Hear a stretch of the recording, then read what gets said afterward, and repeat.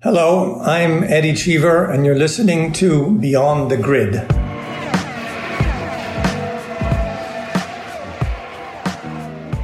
Hi everyone, and welcome once again to Beyond the Grid with me, Tom Clarkson. Now, if I were to ask you to name the American racing driver with the most F1 starts, who would you say? Mario Andretti? Perhaps Dan Gurney? Actually, it's neither of them. That accolade goes to Eddie Cheever, who's my guest this week. Between 1978 and 89, Eddie raced in 132 Grand Prix for the likes of Ligier, Tyrrell, Renault, Alfa Romeo, Haas, not that one, and Arrows, bagging 9 podiums along the way, and he came oh so close to winning a few races as well. But before we get into what is a fascinating conversation with the man himself, here's a bit of background that will help you to appreciate Eddie's journey. Yes, he's American, born in Phoenix, the former home of the US Grand Prix.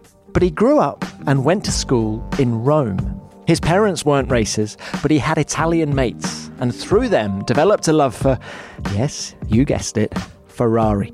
And Ferrari quickly fell in love with Eddie after he dominated the European karting scene and had a hugely successful career in the junior formulas of single-seater racing.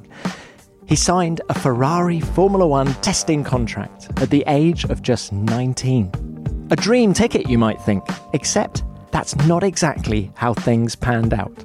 I'm going to let Eddie grab the mic now to tell his own story. And what you're about to hear will tweak every emotion you have. You'll experience undiluted joy, lots of frustration, and the desperate sadness that follows the death of someone you know. There are stories on Enzo Ferrari, legendary McLaren boss Ron Dennis, Alain Prost, and more. Eddie's a racer through and through, and a passionate one at that. He's also a really engaging and thoughtful storyteller. I hope you enjoy our conversation. Eddie, how lovely to have you on the show. I'm chatting to you from the British Grand Prix, an event you know very well. You're at home in Indiana. And one of the things I said to the guys at the top of the show was that no American driver has started more Grand Prix than yourself. And a total of 132 races. Just how proud are you of that fact? I think the more you remove yourself from what you did when you were younger, the more introspective you are. I had a wonderful career in Formula One. As a child, I never even remotely imagined that I would get to even stand close to a Formula One car. And everything in my life happened so quickly in the beginning that it was over before I even knew it was over. Those 10 years were wonderful. Lots of high spots, low spots, but it is and remains the top of the racing world. And Formula One is just so unique. It's very hard to explain to somebody all the different sensations and moments that you have. Like the first time you sit on the grid in Monaco, it is so hard to focus on that first corner, because I spent the whole time looking around the grid, because I had read all these stories when I was younger about Moss and Stewart and Hill, and it's just difficult to explain. So am I proud of it? Yes. The length means nothing, but I'm proud of the fact that I got to race at such a great level in racing in Formula One for such a long time. Did you always identify as an American driver? Because yes, you were born in Phoenix, but you grew up in Rome. And so as a young up-and-coming racing driver dominating karting, F3, F2, were you Italian or were you American in your mind?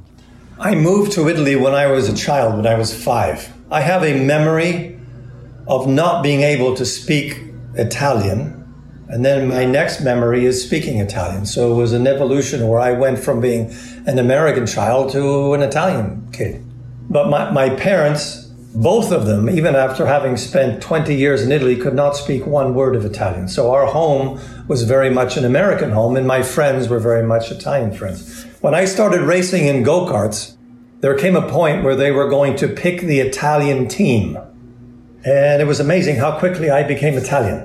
I mean, it was something that I really wanted to race in. I was adopted by the Italian Racing Federation, and throughout my career, I was both, really. I mean, I am an American. I have 2 Italian children. I don't really feel that there is a need to be one or the other. I was lucky to be able to do both. Tell us where the racing bug came from. Was it something your father introduced you to, or was it because you were in Italy and it was the whole Ferrari thing? I think racing was something my father would have liked to have done when he was younger, but didn't have the opportunity to do that. And when I was 12, for Christmas, my mother gave myself and my father 2 go-karts. And I had no idea what the go-kart was. And we were leaving for a ski trip to Val Gardena from Rome, which is like a 10-hour drive. And we stopped by this go-kart track. And they showed me the go-kart. I really had very little interest in it. They put me in it. I still didn't really have very much interest in it. We came back from skiing 2 weeks later, and there was a night race. I remember just all this confusion. And I got in the go-kart. I started racing. People were bumping at me and waving their hands because I must have been getting in their way. And I got out and told my dad, that's enough of that. And he promptly put me back on. And I guess I enjoyed it more and more. But it was something that my father wanted me to do. And my mother wanted me to spend time with my dad. So she thought he would enjoy that. And we had a grand time. The next 5 years, I spent almost every day with my father at the go-kart track. And happy memories, I guess. Phenomenal. At the same track where I was racing, Elio De Angelis was starting to race go-karts at the same time. This is the 100% truth. He used to practice signing his name when we were 13 as a Lotus driver. He would say, he was very talented. He could drive the car. So you could draw the car. He would draw the car on a piece of paper and he would sign Elio De Angelis underneath it. And I looked at him like, you've lost your mind. And lo and behold, a few years later, he was racing in Formula One. Patrese was racing in Formula One. Eddie, there seem to be so many parallels between you and, you mentioned Patrese, because he was a very good skier as well. I'm assuming you were a good skier, and you all came up together. Yes, we did. There was a whole generation. I said the Cesaris was the other driver, but yes, we all did. We all started racing go-karts. It was very competitive. There were 2 engine manufacturers, so you were always getting to test new things and new chassis and everything. And Rick Patrese and I were teammates at Yame, which had a Parilla engine and a Comet engine. And that year I won the European Championship and he won the World Championship and I finished second. So we were always, even at that age, there was a lot of competition. But Ricardo was a great athlete. He was really a good skier, as was Fabi. Fabi was another one who was a great skier. I think Fabi actually raced in the Olympics for Brazil or something. I love it. That's quite tenuous. But Eddie, what about you, though, and the kart? At what point did it become an obsession for you and a realization that you could do this for a profession, for a career? I'd love to tell you that I had an epiphany after some race, but I didn't. My father supported it. My father drove me to all the races. He had a Porsche at the time, so we would have this go-kart on the top of the car with a mechanic, and I'd be in the back row because I was so small. And I remember racing and winning more and more races, and then we became an official driver for Yame. When I went to the World Championships the last year that I competed, my father started talking about racing in a car. And I went to some racing school in Italy called Henry Morrow. He might still be alive. He was an Irishman. And I did a week in that. And then just things started going quickly. And I ended up in England. So it was a gradual progression. It wasn't a bolt of lightning. It just made sense. I hated going to school. And I loved being in a go-kart. And I remember doing really badly one race in the wet. And it must have embarrassed my father. And he came and got me at school in the middle of a storm in Rome and put me in a go-kart. And I must have done 3 full tanks going around and around. And to this day, I will tell you that I learned things in those 3 hours that I was in a go-kart in the wet that I carried with me throughout my whole career. So a lot of what I did or I didn't do was thanks to my dad. I had to run 2 miles every night. If I didn't run 2 miles before dinner every night, I wouldn't be going to the go-kart track. And there was a series of physical things he wanted us to do. So all of these things just stacked up. Continuing the Italian theme, I just want to talk to you now about Ferrari. Fast forward a little bit to 1977. You're Ferrari's test driver, every Italian schoolboy's dream. How did that deal come about? Okay. We were racing in Formula 2 at Enna, behind Rosberg. I'm racing with Rosberg for the lead. KK was using all of the curbs, which was something that was new to me because I'd never seen anybody do it. And then that's very dry, and I'm following him, trying to get by him.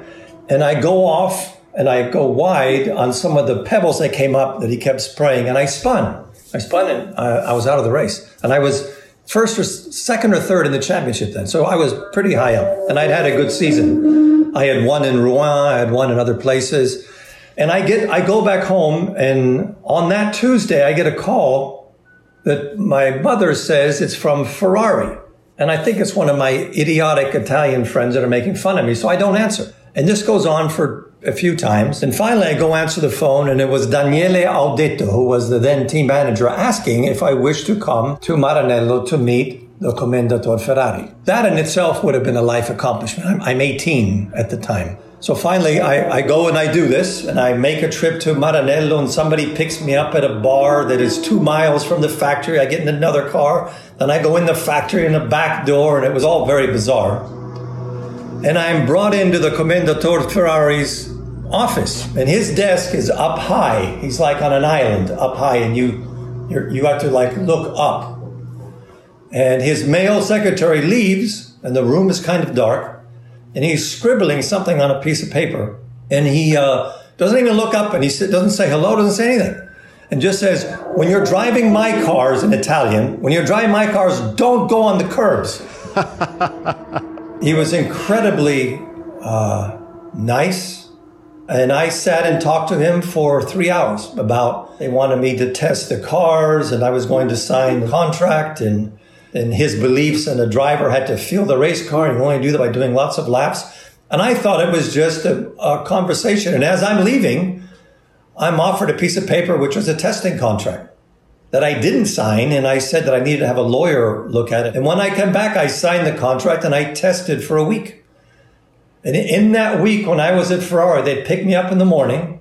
They bring me to Fiorano, where I would test. And Reutemann was testing with Michelin tires. It was all very secretive. Reutemann was testing with Michelin tires. And I was testing with Goodyears. And it went on for a week. And when I wasn't driving and they were repairing the car, I would go to the factory. I would walk from one department to the other. And I learned that the only trick to not get in trouble was to pay attention to all the employees, who would get very animated when Ferrari would be walking through the factory. So I would just do what they did, and I would spend time where they're building engines. I'd spend time where they were building cars. My mechanic was Cuoghi, who was Nicky's mechanic when he got hurt in Nürburgring. So it was an incredible week. It was anything I did in Formula One or in racing, as grand as it was, even winning the Indianapolis 500, paled compared to the excitement and the meaning of an Italian kid being in Ferrari at that age, getting to drive loudest car and just hanging out in the factory. Eddie, it's a fantastic story. And you say that you were a bit surprised by the phone call. I mean, you've been very successful in the junior formulas, but what one thing piqued their interest, do you think, in you, given that you were only 18? I was young. I was fast. I was convinced at that age that I was bulletproof.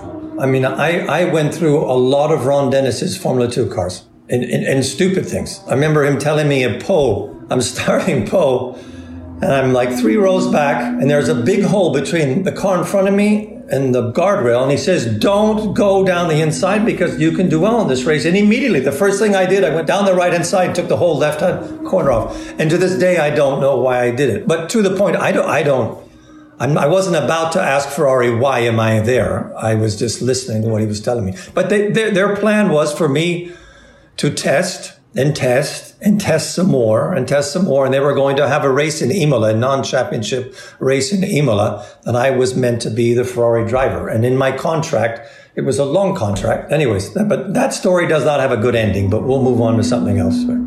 Well, no, Eddie, I don't want to labour the point, but it's such a significant moment in your career. And I've actually read that you've described what happened next as the stupidest thing you did in your career. And have you spent time pondering what might have happened if you hadn't kicked them into touch? I mean, can you just, I know you've told it before, but can you just tell us the story? I don't have that gene in my body where I sit back and say, I wished I had done this or I wished I had done that. But yes, so I leave there after the test, And I had a contract with BMW. There was a sports car race at Vallelunga, which was where a girl I was dating lived, where I lived. And I thought this would be pretty cool. She's there. She'll see me, she'll see me drive a race car. I was very full of myself. They were going to pay me $500 to drive this sports car. So I leave the pits. I do 1 lap. I do 2 laps. There's this, I think they were called Tamburello. There's this very fast right-hander. And as I turn in full gear, as fast as it would go, the left-hand tire collapses. And the car goes under the guardrail and just flips. And my arm gets caught either as the door is braking or against the door, and I break my left hand badly. And it's just, and everything was just dangling there. One of the drivers stopped to help me, looked at my hand, and this dummy fainted. So instead of helping me, he fainted. And when they came, they picked up him first, and I'm sitting here with my hand. I said, we'll be back in a minute. So long story short, they have to operate on my hand. And I go through all of this, and I'm second in the championship. I have 1 more race at Estoril. I have this contract with Ferrari. I can't believe this is happening to me. And I get this lovely telegram. Those days were telegrams from Ferrari saying something to the effect of, get better and you will be testing soon. And 3 or 4 days later, I read about Villeneuve signing a contract with Ferrari. And I immediately saw there's no way I'm going to get in Formula One now, so I have to go to Ferrari. Then I have to get out of my contract. And I made 4 trips. I drove from Rome to Modena, no appointment. Back to Rome. And I did this back and forth with my hand in a cast. And finally he sees me and he says, are you sure you want out of this contract? And I stuttered. I don't even know what I said, but I'm sure I stuttered something. And by the way, I'm standing and he's sitting behind his desk. And I said, yes. And he said, okay. And he just put his head down. And just like I met him, he kept writing stuff on a notebook. Why were you so sure that you wanted to end the contract? I wanted to drive a Formula One car. I was on this rocket where I went from being a Formula 2 driver to all of a sudden I had tested a week at Ferrari. My times were very close to Reutemann's. I did everything they had asked of me. And I desperately, there was nothing in the world I wanted more than to drive for Ferrari that year. Don't forget, Lauda was having problems with his health because he had that accident in Nürburgring. But in those days, you did not have 8 managers and 4 lawyers and 3 physical consultants. That didn't exist. It was me. And you had no confidence that they were going to give you a race seat. That's the fundamentals of it. I had confidence that I was going to be given opportunities to test and to run, and I knew I was going to get better and better, and I was in a great position at Ferrari. It was an immediate decision that I hadn't thought out at all. There were no such thing as test programs then. You didn't do that. There was no such thing as an 18-year-old driving a Formula One car. It just didn't exist. So it was all new.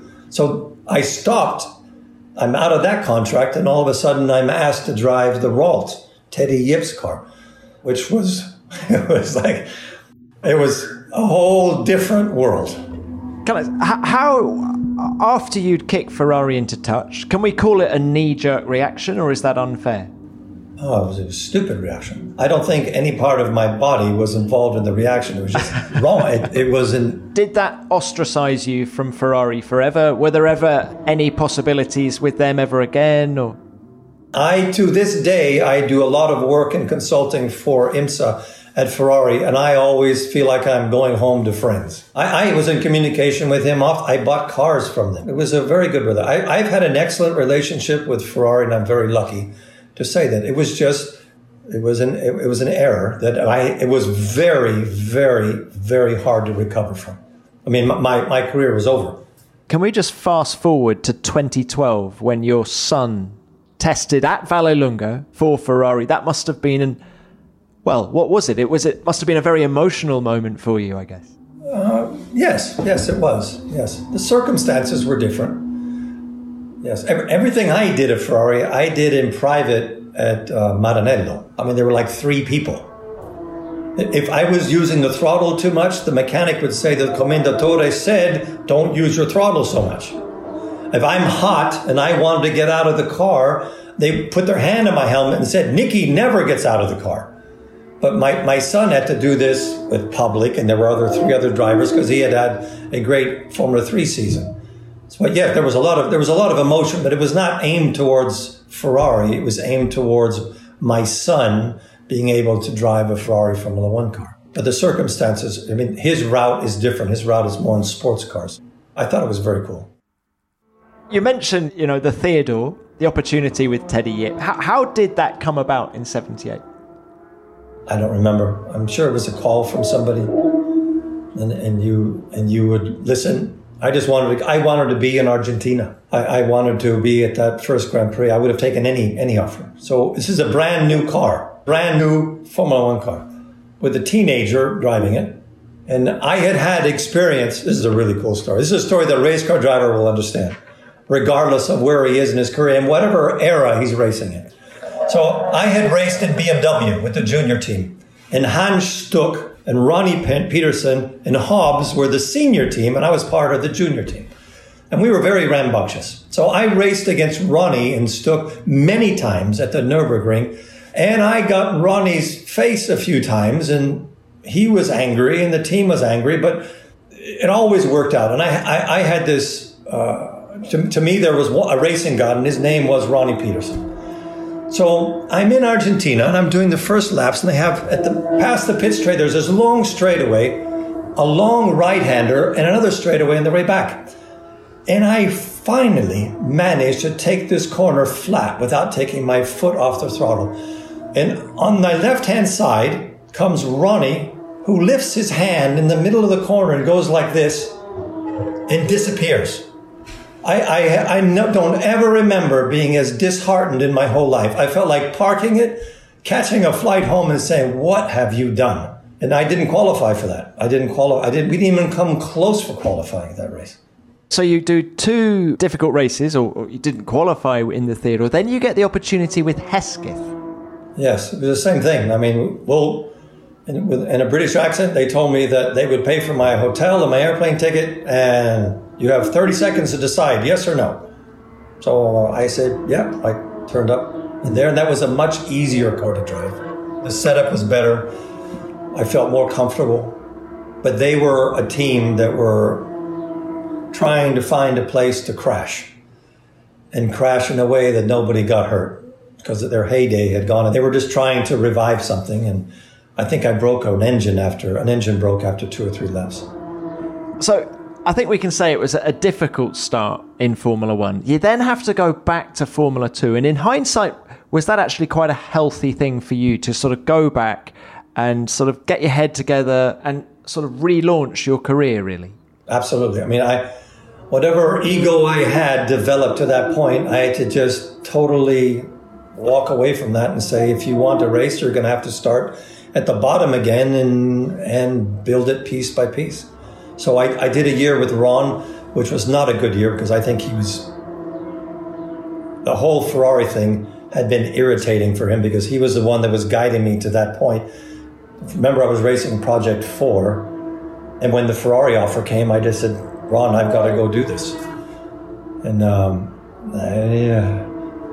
I don't think he really liked that very much. So I had to go back and drive for him in Formula 2, and we had a horrible year. So it even went worse in 78. And then Ozella turned up, and I really had nothing going. This is a guy out of Turin who did his engines, did his cars, and he had this crazy idea that he wanted to bring Pirelli into Formula 2. And we did a lot of testing, and by the time the first race came, we were pretty strong. We were pretty strong. We had a great season. We won a lot of races. I think I finished 4th in the championship. Could have won the last one had it rained in Thruxton. But I really had to relearn what it took to just totally be involved in what the team was doing instead of just turning up like Superman.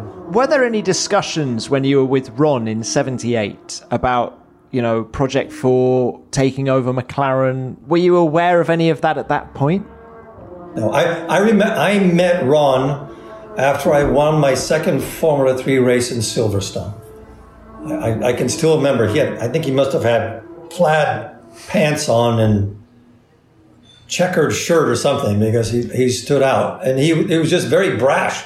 And he said, "Do you want to test my Formula 2 car?" I said, "Sure. Yeah, yep. And I had an incredible, everything I learned at that point in racing, I learned from Ron, because he then started running the Formula 3 car that we had. Then he picked some races in Germany, which we won. And he just started building all these pieces that gave his Formula 2 team, BMW Works engines. And I got to drive for the junior team, but we got free Works engines. And then from that, he built what became one of the best Formula 1 teams of all time. And how would you describe your personal relationship with him? I was with him all the time. There was always something to be learned. He didn't have that much, but what he had was shiny and pristine and perfectly in order and very demanding. But he was really good at preparing. He's the one that told me how to prepare for a race and what to do. And that was a period where we were forever trying to raise money. Ron will go down in my memory as a single person that knew more elements of what it takes to be successful in motorsports. Just look at what he did at McLaren. It's unbelievable. And the run that McLaren had with Honda, I mean, he was just so good at putting all these pieces and the people together. When you ran your own team in IndyCar, did you find somewhere in the back of your mind you were trying to recreate what you'd learned from Ron? Absolutely. Really? Many times in my life, I've tried to recreate things by having watched him. I mean, he really had a difficult time. They confiscated our truck in Nürburgring once. Why? I can only imagine Ron in that situation, exploding. No, he was pretty calm about it. They came. It was something that happened 2 years before, and they came, locked up the truck and confiscated. And he went away and solved the problem. And there were always, it was hard to get from race to race sometimes because there wasn't enough funding, or there wasn't enough pieces. And he was always doing deals. It was another deal after another deal on top of another deal. For people who only ever knew Ron in Formula One, stories like this are unlikely, really. We've only ever known the pristine motorhome and he was the first guy that put tiles on the floor of all the pit garages that he came to around the world, and he just sort of raised the bar in every area, really. It's hard to think of him struggling. Imagine what it was like when he was struggling. But remember, he was a gopher at some point in a racing team who then became the chief mechanic, who then started Project One. He didn't change name every year because he wanted to change name, because Project One had an issue, then Project Two had an issue. And until he finally worked out all of this, he set his sights on McLaren. And that, from a business perspective, what he did at McLaren was masterful. Maybe not the most elegant of things, but was masterful. And he delivered with Barnard and the drivers. It was phenomenal. Everybody played catch-up with Ron Dennis for many years. Now, come on, Eddie. How often were you on the phone to him when you were in Formula One saying, "Come on, Ron, please let me drive for you. I want that McLaren tag. I want that McLaren Honda"? Only twice. We had 2 long talks, and they got stuck on money. Which years? Can you reveal? I think it was the year after De Cesaris was there. But I don't recall. But I do recall the telephone calls, and they were... I was probably number 4 on all of his calls that he was doing, trying to figure out which piece would fit. But to this day, I have the highest respect for Ron. And it's definitely an enormous amount of respect for the things that he's managed to achieve. Phenomenal. I don't recognize McLaren now. I look at McLaren and okay, they say it's McLaren. It looks like a McLaren, but something's missing. Now look, what about your career? I want to talk to you about your first full season now. It's 1980. Osella, who you've been doing Formula 2 with the previous year, they've decided to graduate. But I think, was the car 200 pounds overweight or something? Is that right? It was insanely heavy. But I have to take a step back. We had found, through some friends of the family in Rome, a road to getting the state monopoly cigarettes, Monopolio di Stato, MS, to sponsor a little bit the Formula 2 team, which they did. And I think we paid for some engine rebuilds with that. And then we were just cheeky enough to go in Parliament and try to convince them to sponsor Ozello's Formula One team, and they said yes. So it was a miracle that we got to the point that we had enough money even to build a car, but it was very heavy. I remember going to Interlagos, and it was the earlier version of Interlagos. It was like a big oval and incredibly fast. And this thing was a bear to drive. It was, and we had ground effects with skirts then. And skirts had the very bad habit of working for 3 or 4 laps and then getting knocked up and you losing part of your downforce. So you were always terrorized that you would, you go into a corner flat fifth, and there's no way it would stick because the skirt would have gone up. But that was a handful. We did not qualify for many races, but in the end we did. And when it got better and better, I remember running third in Hirama. I forget who I was behind. And it was a non-championship race, but it started to it turned around. It was, every race we had more and more downforce as we started to understand the car. It's interesting because the Formula One paddock then sort of re-woke up to Eddie Cheever, and Uncle Ken Tyrrell, saw the talent, and you went there for 81. Now that was seriously cool because I had gone through all this and I understood the importance of being there and talking to Ken. And Ken invited me to dinner, I think it was at Imola. And he talked for like 40 minutes, and I thought it was just buying me dinner. I thought maybe he feels sorry for me, he's buying me dinner. And we talked, and he kept asking me all these questions, and he said, I'd like to sign you to an option. And I said, okay. And I didn't want Ozella to know this. It was the first secretive thing I had to do. So I signed the option, and it was late. It was like a November date, like at the end of November or something. An hour before the option expired, Ken called me. 1 hour before it was over. I thought, and I was ready to go race again for Ozella, which I wasn't looking forward to. Why did he leave it so late? I don't know. I never asked him that question. I was just happy. So I signed it. The contract was already inside of the option. So once that started, the contract started. So I get on a plane to go to England. I drive up to the factory. I sit down with him, and immediately they go to this barn where it was a barn. It was nice inside, but it was a barn. And the race car is sitting here, and they had a bunch of clay inside of the chassis because we were going to do my seat. I had never done a seat in clay before. And they said, like every fourth word was Jackie Stewart. This is the seat, Jackie Stewart. This is the pedal, Jackie Stewart. This is the gear lever, Jackie. So, it was great. I thought that was wonderful. I mean, I was enthralled by it. But then that was the start of a deep learning curve, like a really intense, regimented learning curve. Again, Ken was looking for money all year long. I mean, we struggled the whole time for finding funding. So I had been tormented to that point in my career always by the struggle for finances, which maybe happens to everybody except for the first 2 or 3 teams. So that started to weigh on me towards the end of the year. You say you learned a lot. Was one of the things discipline? Do you feel you became a better driver in 81? No comparison. You were not allowed to not be disciplined. And you were called on it immediately. And when you say Uncle Ken, a lot of people might say that out of kindness, Uncle Ken. That was Uncle Ken who was going to put his thumb on you if, do it this way.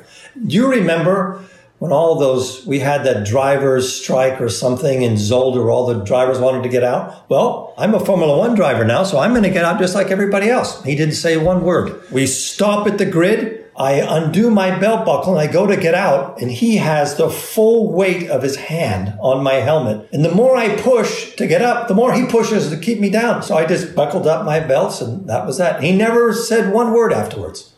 Never addressed it. I never addressed it. We never talked about it. What a wonderful insight into Ken. Wow. Now, there's one thing. You go from there, and it seems to me that you gravitated towards continental-based teams. You had most of your success with Ligier and Renault, or was it just a needs must? It wasn't like you were seeking to go to those teams. It was just you didn't feel more comfortable in those environments, given the Italian and the... No. You're very kind, and you're giving me a lot more credit for having thought through things than I actually did. No, Ligier was a well-financed team. It was very hard for me to tell Ken Tyrrell that, and he offered me a very generous second-year extension of the contract. It was very hard for me to tell him that I needed to go someplace where, it was very hard to say. It was very awkward. I'm sure I did a very poor job of it. I couldn't have done such a bad job because he invited me to their Christmas party, made me dress up as Father Christmas, which I still remember to this day. But yes, I then went to Ligier because Lafitte had been winning races. The Ligier was a fast car. They were French. I didn't really speak enough French, but I could understand them. And I thought I can measure myself up a driver that's almost won the championship and is winning races. So I saw it as an upward step in the ladder. And I had a great time at Ligier. Ligier was exactly the opposite to Ken. There was no discipline at all. How good was the car? We had this new design that Jabouille was in charge of the cars at that point with his own technical staff. This new car that had a very long wheelbase and it had skirts that went all the way around the back. And it was a really big, long tunnels. And we could never get it to work properly. So we thought it was going to be a good car. And we started the season with the car they had the year before with a Matra engine in it. And I finished second. I finished third at Zolder and then second in Detroit with the old car. And I thought, oh, this is going to be unbelievable. We're going to get this new car and it's going to be, we're going to go into the future. And I'm out running Lafitte while all this is happening. But so the car was good. It had a good balance. It was easy to drive. The engine made a lot of noise, but didn't really go anywhere. It didn't have very much torque. But it was very good at tight circuits like Detroit because you get on the throttle very early. So getting back to, he said about how good the car was. We went to Monte Carlo with the new car and it was hideous. Just terrible. So they parked that and we went back to the old car. And the rest of the season we had the old car. What was wrong with the new car? Oh, we just couldn't get it balanced. We couldn't get you couldn't get it to be consistent. I had an incredible amount of understeer. And we're in the middle of the season now. So it had a lot of understeer and it just wouldn't turn. You mentioned that first podium, that P3 at Zolder in 82. It was a difficult weekend for the sport. The greatest unhappiness imaginable occurred before race day. In the closing stages of the last practice session for today's Belgian Grand Prix, motor racing and the world lost a much-loved and truly courageous sportsman when Gilles Villeneuve, fighting to improve his starting grid position, hit the March car of Jochen Mass in a 150 miles an hour accident which must intensify the need to reduce cornering speeds and improve Grand Prix safety. Villeneuve's Ferrari was completely shattered and the driver hurled against the catch fencing. Tragically, heart massage and specialist treatment in Louvain failed to save his life.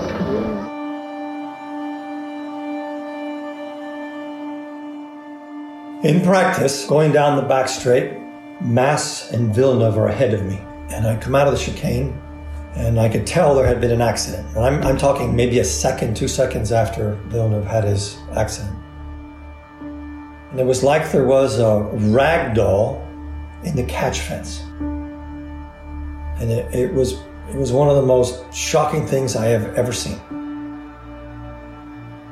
And it happens to you so quickly that you have a really hard time to understand what just happened, but it was terrible. And that was if Villeneuve were to pass Mass 100 times, nothing would happen 99 times. It was just being in the wrong place for him at the wrong place at the wrong time. Villeneuve was different than any other race car driver I have ever met. I raced with him in Formula 2 at Pau with Ron. That was my first experience with him. Then maybe in 77 in Mosport, I raced with him in a BMW. And we both managed to destroy the car. But he was just totally different than any other person I've ever met that drove a race car. He was just fearless. The way he flew his helicopter, the way he drove his race car, the way he lived his life. The guy was just always consistently on the limit.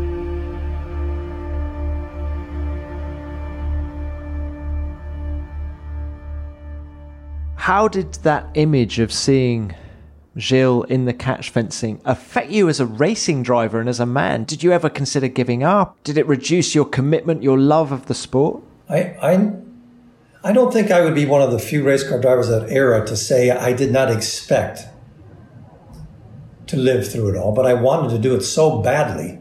There was nothing else in my life that had an equal importance to that. Why did you want to do it so badly? What was it about driving race cars? That was the top. That was there was nothing farther than Formula One. That was Mount Everest. That was the most difficult, most complicated form of motorsports in the globe. And there was nothing that compared to it. And since as a child, that's what I wanted to do and to find myself in that position. Eddie, was it the thrill of driving that you loved, or was it the thrill of competition? Absolutely, the thrill of competition and the driving of the cars. But after you've done the first day and a half of winter testing, you know what you have. This is the car you have. You got to make the most of it, which towards the end of my career was very depressing because there'd be cars that have 100 horsepower more. There's nothing you can do about it. This is what you got. You say that Gilles was fearless. Did you respect him as a racing driver, though? Oh, yeah. But I thought he was also, a few cents short of $1 sometimes. But and the talent, the things he would do with the race car. There's pictures of him completely crossed up, all four tires smoking. What a freakish accent! What a crazy! To clip the back of somebody's car. It was just very sad. Italy. I've never seen Italy mourn as much for the death of an athlete as I did when Villeneuve died. Well, Eddie, let's look at 83 now. You moved from Ligier to Renault to be Alain Prost's teammate. Going into that season, it looked on paper that this was the moment. Is that how you felt when you signed for them? I had watched the battles that year between Arnoux and Prost with great interest because everybody thought one of them was going to win the championship. And it was either Arnoux or it was Prost. And I had raced against Arnoux in Formula 2.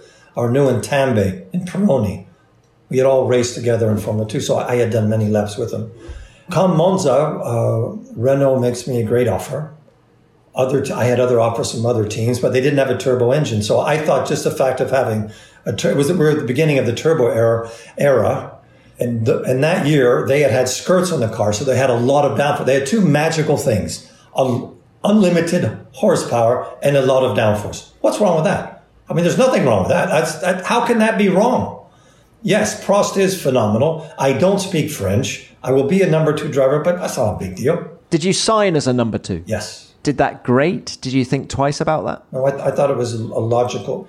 It was one of the faster cars. So I signed, and all of a sudden they changed the rule, and they changed the configuration of the cars, and that big advantage is gone. The first car I tested was with the ground effects, and it was incredible. I had so much downforce and so much power. All you had to do was turn this lever, and you had more power. It was phenomenal. We changed the way the car set up to fit the regulations. We go to Brazil. It's a pretty tough weekend. We go to Long Beach. I'm running well with the gearbox brakes, and we just settled in it, and it was going well. I enjoyed the season. Then I started having a series of mechanical failures. In Silverstone, I was really quick, and the car was really good. And I think I had an electrical connection go wrong. I had a daughter that was born, my first daughter, and she died a month after Silverstone. That was really hard because my then wife almost died also. So it was a difficult time right in the middle of this season. And, there were some great races. There were some races that weren't so good. I remember being behind Prost in Germany and the throttle cable broke. I remember being really good in Monaco and the alternator broke. And I kept having all these mechanical issues that kind of took the lead out of my pencil. At the end, it was becoming difficult. But I never had any problems with Prost. I thought Prost was great to work with. The team had some internal issues. Was it very political? Yes, it was. But then again, I say it was political, but I speak enough French to tell a young lady in Paris that she's beautiful, and that's about it. So was it actually an advantage not speaking French because it sort of washed over you a bit, some of the politics? It did until we started talking about what to do to the car, because everything would have to... I would get what I needed in bits and drabs. But no, it was a heavy environment. It was a heavy environment.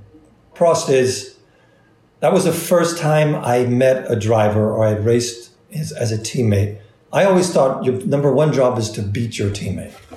And you were not going to beat Prost as a number 2 driver. There's no way. You could do it every now and again. I would do well in Montreal and in Detroit and Brands Hatch. There were certain places that I felt more comfortable than others, but Prost is, as the Italians would say, another level. Where was he particularly good? I always lost the back end of the car early on in a run, and I had a hard time getting them to make changes so that I could lean more on the back of the car. I was just amazed at how fast he could go without using his equipment. And that's a talent. That is a talent. When you look at Senna, you would hear this beep, beep, beep, bop, bop, bop, bop. The throttle was always playing with the throttle. Prost was diametrically opposite to that. It almost, when you heard it, almost sounded boring. It was just very, very tidy, very, very careful not to use the tires too much or the brakes too much or anything. And were you surprised that it all came to an end for you, but it came to an end for him as well at the end of that season? Did that surprise you? I'm not going to get into those details because it was kind of private and all that happened. But no, I was not surprised at all when at a certain point he was leaving Renault.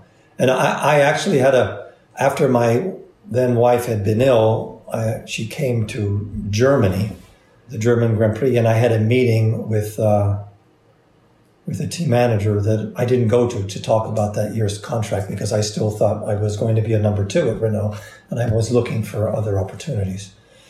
So I turned that down. I indirectly turned that down. Then the problems that Prost happened at Zandvoort happened afterwards, but the die was already cast that I was leaving. Damn it, Eddie, if you'd had a manager, I think this tale could have been very different. Is that a fair comment? I have had, no, that's not, but I have lost so many friends in racing that I cannot look in the mirror and say, oh, I was so unlucky. I was so incredibly lucky. I stopped counting. After a certain point, I stopped counting how many people I've known are no longer here because of stupid accidents. While we're talking teammates, we've had a little chat about Prost. Riccardo Patrese, you came through with him. Alfa Romeo teammates. What was it like being up against an Italian driver in an Italian team? Or it takes us back where we started this conversation. Were you an Italian? Had we both been in a Williams, it would have been a lot of fun. But since we were in an ex-Formula 3 team that was trying to run the government-owned Alfa Romeo Formula 1 team, it was a nightmare. The first race that we went to, I finished 4th. And I thought, this is great. 4th, a few thirds. You know, I can do this and try to make it better. I never got one more point in 2 years. I don't know. I might not have finished 10 races. And it was the same with him. So we were fighting for scraps that were left on the table. There was nothing there. I think the second year we made some engine changes and we were preparing at Bolocco to go to a track. I think I detonated 6 engines in a row before we went to Brazil. It was that bad. I mean, it was that bad. The only high point, the really high point, this is a good story, is the first year we had mechanical injection. And all of a sudden they had this brainwave that, if we do electronic injection, we're going to go in front of McLaren. So we're getting ready to go to Monaco. Monaco's the next race. And they get this injection working pretty well. And it worked. It was phenomenal. I think I qualified 4th or something. I think it was 4th. It was incredible. And something broke. Again, I don't remember what broke. But then from that point on, it was just like, it was like as if it was like it was dead. Nothing ever changed. Nothing ever. So we started fighting amongst each other like cats and dogs because there was a rare chance that that engine was going to have 5 horsepower more. I mean, it would be all this anxiety inside of the team. It was terrible. It was terrible. So my only pleasure was to beat Riccardo in the race, and his only pleasure was to beat me in the race because we couldn't compete against anybody else. We just couldn't keep up with anybody. And they built a new car, and it was a horrible. It was a well-paid, horrible experience. Was it almost a relief when that came to an end? Yes, yeah. I had enough. That was enough. But by then, by that point, I was becoming disenchanted with Formula One. What aspects of it? Nothing to blame in Formula One. It's just that it is so technical that if you're on the wrong side of technology, you can be... It's the competitor in you, isn't it? Getting frustrated that you're not having... It's not fun anymore. Yeah. Was it a real shot in the arm to then go and have success in sports cars, feel what it's like to taste the champagne again? Did you sort of fall back in love with racing again? Totally, 100%. And with nothing against Pavanello, but he was not cut out to be running Formula One cars or Formula One teams. So then when I was invited by Walkinshaw, whom I knew from when I was racing Formula 3 days at Modus, he was their Formula Atlantic driver or something. I remember this mountain of a rig. He's enormous. And he was one of the best guys I ever drove for. It was just wonderful. I remember testing the car at Snetterton, this big, powerful machine with so much downforce, done by Tony Southgate. I mean, it had all the parts that you really enjoyed. And I really liked that because, and I'm not embarrassed to admit it, we had the best sports car, period.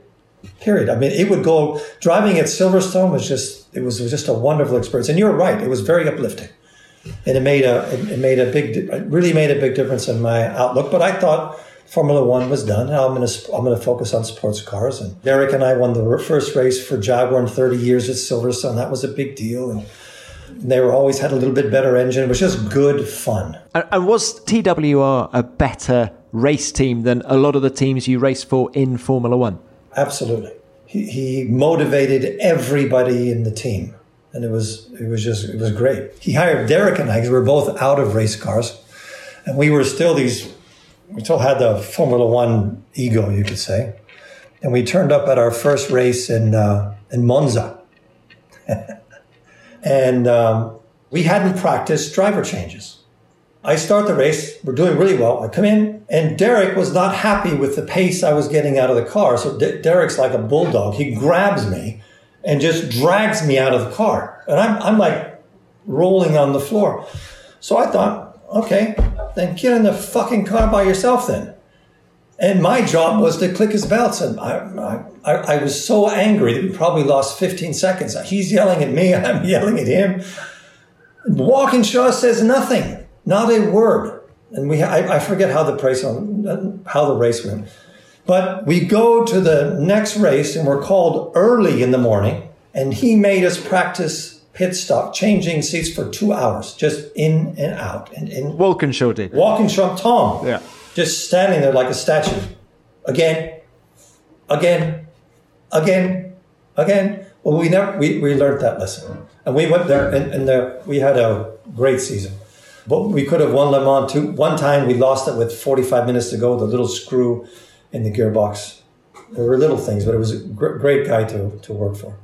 I really enjoyed the time I spent with Tom. Yeah, big Tom. Now, Derek Warwick was your teammate for longer than anyone else that season with Jaguar, and then, of course, at Arrows. We've had him on the podcast, and there's a great story where he says you balked him, I think, in qualifying at, I think it's Monaco.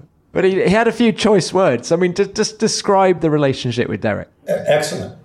Total different outlook on life. We couldn't be more different. I always admired his tenacity. Could be very quick on any given day.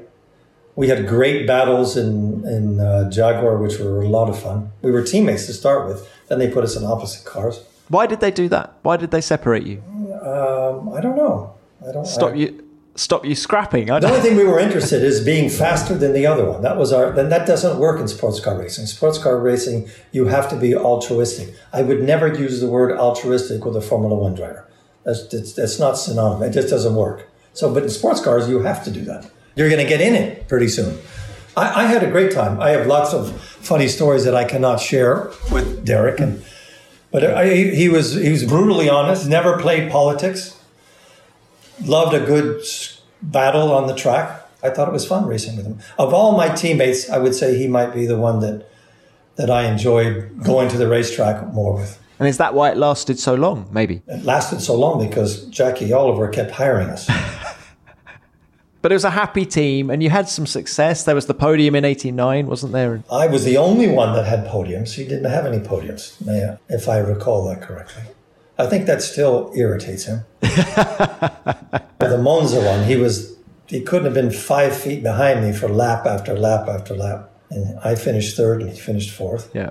And I had a good podium in Phoenix with an incredibly hot race. What was it like racing at home, actually? Your hometown in Formula One? Which one? Monza or? No. So, well, both, I suppose. But Phoenix, I was thinking specifically, yeah. I was being facetious. Yeah, well, I know you were. It was good. It was very hot. I went there a week before and to try to get used to the climate. And there's no way you get used to the climate. It's just too hot. There was a lot of attrition that race, and I spent most of the race right behind Patrese. But it was good. I enjoyed it. It was fun. It was very hot. It was a very hard track. It was a very hard race. Very physically demanding. You just lap after lap, heat after heat. You could feel, when you come in the pits, you could feel the heat going through the car, and it wasn't pleasant. But finishing third, it was a great accomplishment. I think Prost won and Patrese was second, and I was third, if I recall. But I enjoyed being third in Monza more than I did being third in Phoenix. So, Eddie, what was the best F1 car you drove? You mean the most competitive, or at the moment the one that I enjoyed the best one? Give me both. Which one did you enjoy driving the most, and which was the most competitive? The Ferrari that Niki Lauda had tested in Monza was the most exciting Formula One car I ever drove. I went from a Formula 2 car, which was kind of industrial compared to what a Ferrari F1 was at the time. It had an H-box gearbox where you almost couldn't make a mistake with the gears, and the brakes were incredible, and it fit like a custom-made shoe. The engine would rev, my goodness, it must have revved 2,000 revs more than anything I'd ever driven before. And it was just, when you put a new set of tires on, it was so well balanced. There was a corner in the back where you would take almost flat and forth. And at that age, you look at fast corners as, I can take it flat, or I can't take it flat. I wasn't bright enough to understand there's a middle ground where you can take a little bit of throttle off. So I had tried taking it flat, and I kept getting crossed up. So it was the last day, and I just went through it flat, and I spun, and I must have knocked through 5-6 rows of catch fence. It took minutes to get me out of the car, and I thought, that's it, I'm done. I won't be driving here anymore. And they didn't say anything. They didn't say a thing. They said, are you okay? And I said, yes. They said, okay, we'll get the other car out and we'll be out here in 20 minutes. And I said, okay. But isn't that attitude exactly what Enzo Ferrari loved in a driver? Yeah, but I expect more than once, the Quaggy would tell me, stop fiddling with the throttle.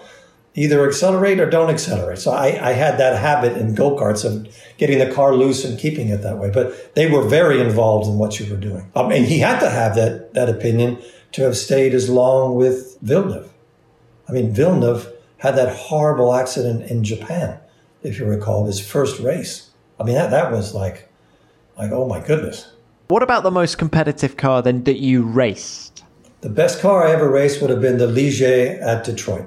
It was really well balanced. At the start of the race, Jabouille decided to put a soft pair of Michelins on the front, which you never did, and it worked like magic. My car was good throughout the whole race. The Renault was really good in Monza. I lost second gear right at the chicane before the first Lesmo, which was a pain. But I would probably say the Renault was the best car throughout the season. But any specific race, I would have to say the Ligier in Detroit. I'm reminded too of that one-off race you did with Haas in '86, and I think Adrian Newey, and of course Ross Brawn was at Arrows as well, wasn't he? Both guys have gone on to have phenomenal success. Were you impressed by them at the sort of early stages of their careers? I was impressed by how organized and precise everything Ross Brawn did. He always had a list going of something. Never seemed to lose his cool over anything. No, I enjoyed working with Ross. That race that I did for Beatrice in Detroit was just a flash in the pan. But the car was exceptional. It was really good around Detroit. And I hadn't driven a car in forever. You were unbelievably quick in that car, given that it was a one-off and you'd barely driven it before going into qualifying. I think you lined up 10th on the grid and Alan Jones was 5 rows further back. A, I was very enthusiastic to be there. B, I understood that if I went faster than the drivers that were there, they might reconsider who was going to drive the race. And the most important thing is I was having a great time. I had absolutely no responsibility. None. I took my green overalls that I had from Benetton Alpha days, on the plane, I was taking the Benetton logos off it. Can you imagine doing that now? I had to borrow a pair of shoes from somebody. I didn't have any shoes. All my racing shoes were at walking shows. I had a helmet that I had used at Alfa Romeo, so I put some tape on it, and I sat in the car, and it felt really good. So I was just having a good old time. Was there a conversation about doing more for the team? I actually I remember being in Switzerland in a business meeting where they were trying to figure out what to do. There were people that were considering to buy the team. I remember not sitting in on the meetings, but sitting close to the office where that was happening. Formula One is like watching ducks swim across a river. It looks very calm on the top, but there's a lot of shit going on underneath. Now, look, what about you as a driver? When were you at your peak? I think you're at your peak when there comes a moment when you're physically as fit as you're going to be, and you're as confident as you're going to be. And if that happens in a car that has potential to win races, that brings out a little extra in you. Probably at Ligier or Tyrrell. I had some really good races going at Renault. I had a really good British Grand Prix going, and I had a really good Monaco, and I had a really good Germany. But there were mechanical issues. So I don't know. I could, in an Indy car, I could tell you, because it's a lot simpler formula, and you have to do one thing and one thing only at the Indy 500. That's keep your foot on the throttle. So I can tell you where, at that point, it started going down the other way. But in a Formula One car, it's very difficult because it's so technically dependent. I mean, you take Hamilton and put him in the worst car in Formula One, he might do a little bit better than they're doing now, but he sure as hell is not going to win a race. Whereas if you put the worst driver in Hamilton's car, it's highly probable he'll finish in the top three.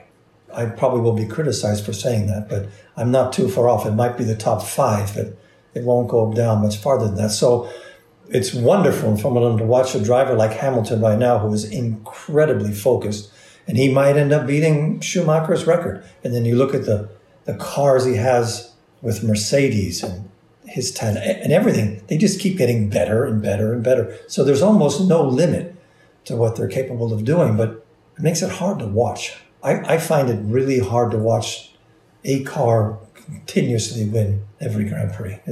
That's not a criticism. It's just an opinion. Did you find it hard when Schumacher was dominating?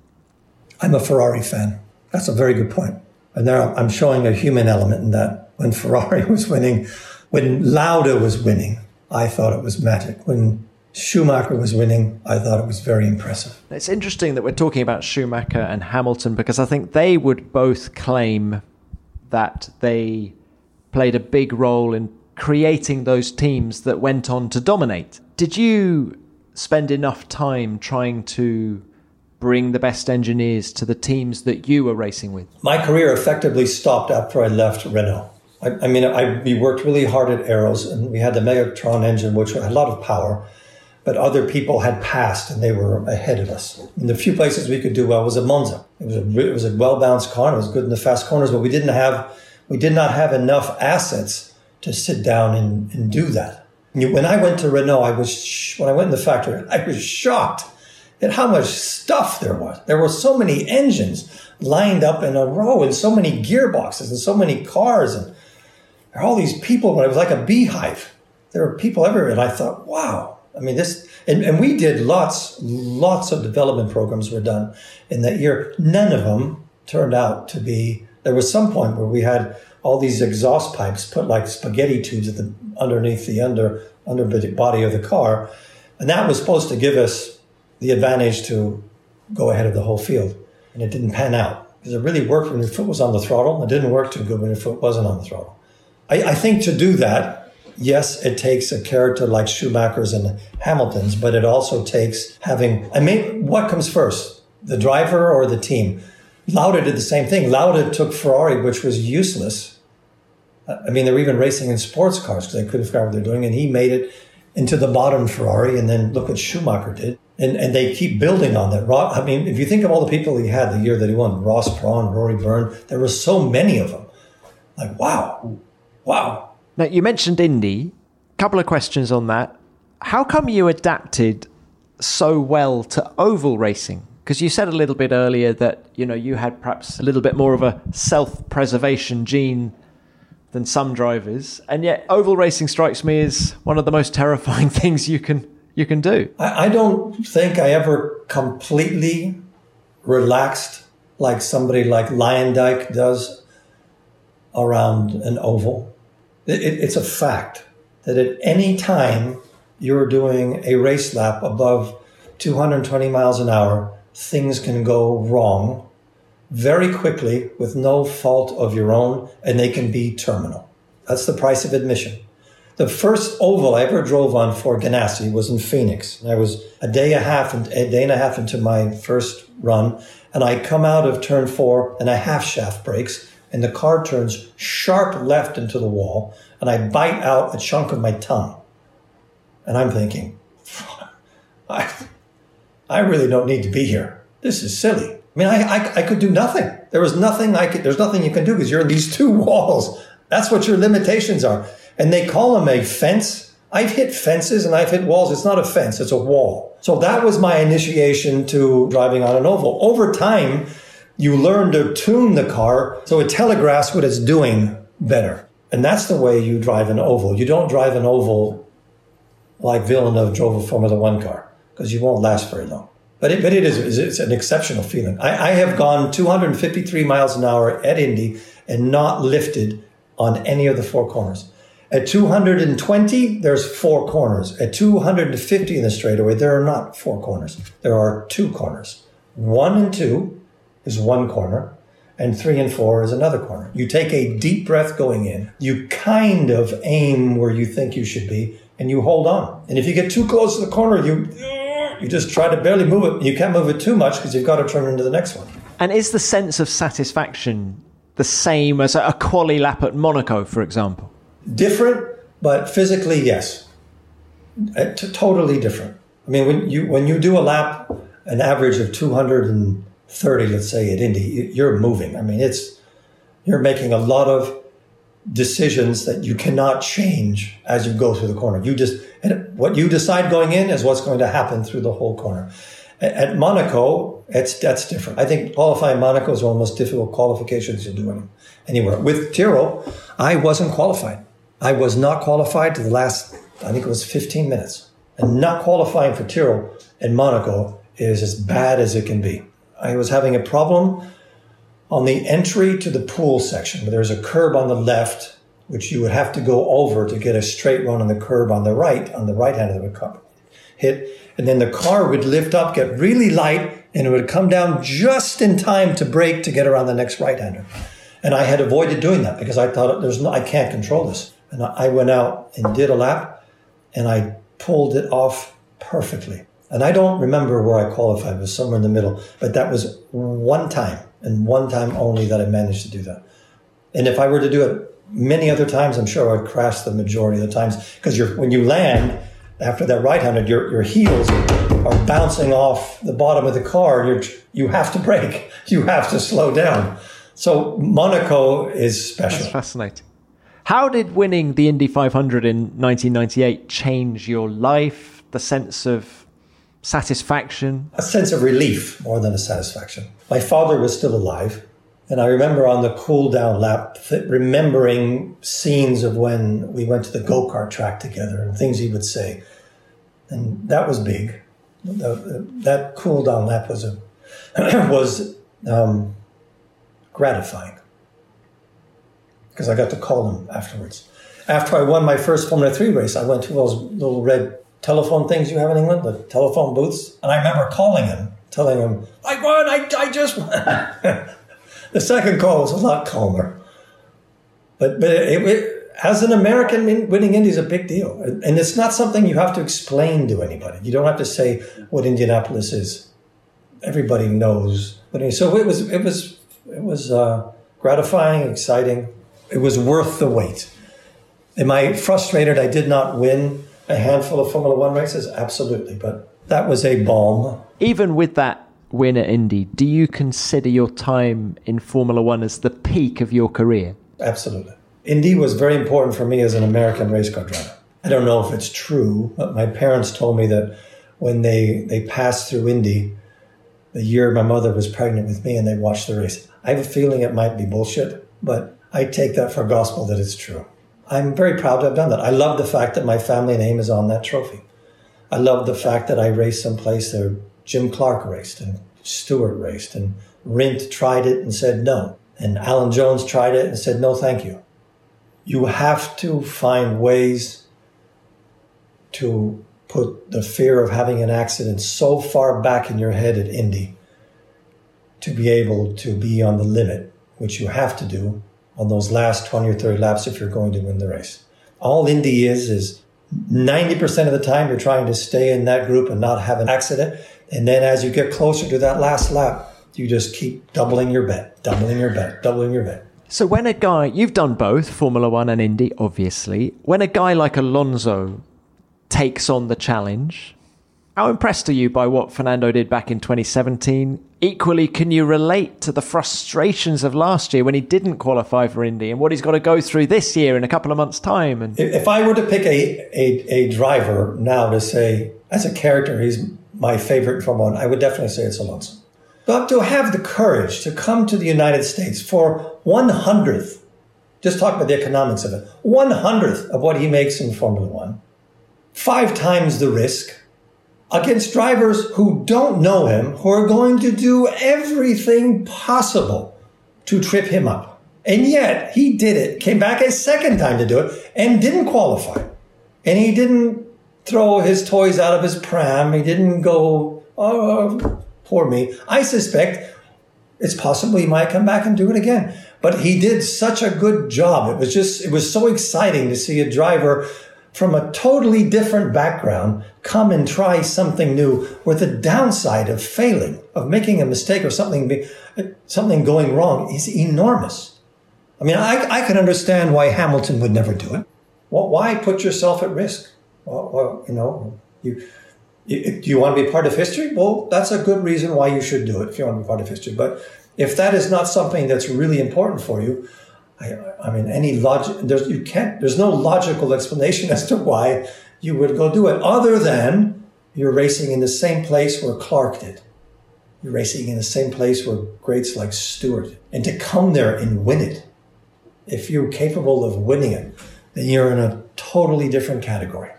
how much are you following Formula One these days? We've talked about Hamilton, yes, and we've obviously got Alonso coming back next year, but when you look at the young crop of guys coming through, if I mention names to you like Max Verstappen or Charles Leclerc, you're giving me a thumbs up across the Zoom. Which one, Max or Charles? To both of them. Okay. I'm very close to the Ferrari people, and they say that Leclerc is the real deal.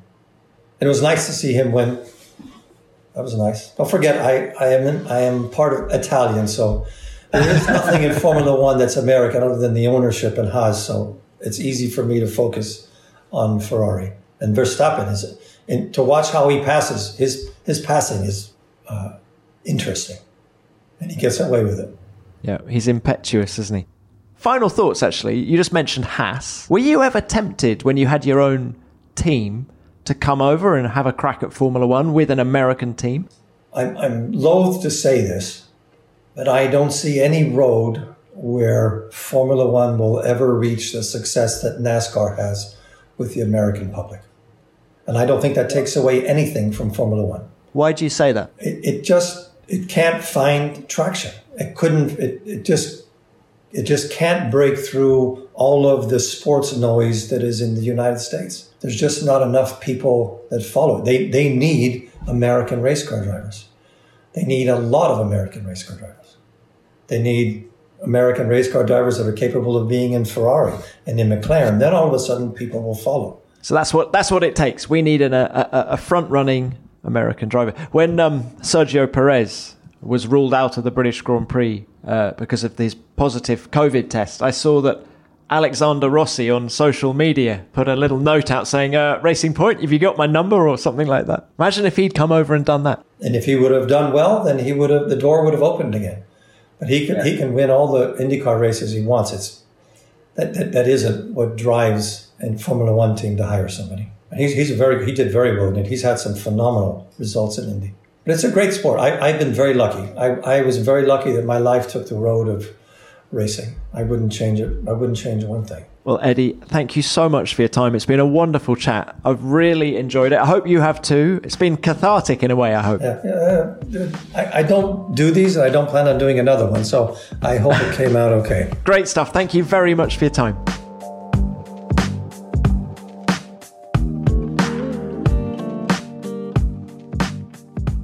Well, what did you make of that? How different might Eddie's career have been had he had a manager during those early years in particular? Had he not given up on Ferrari, would they have given him a race seat? Maybe, just maybe.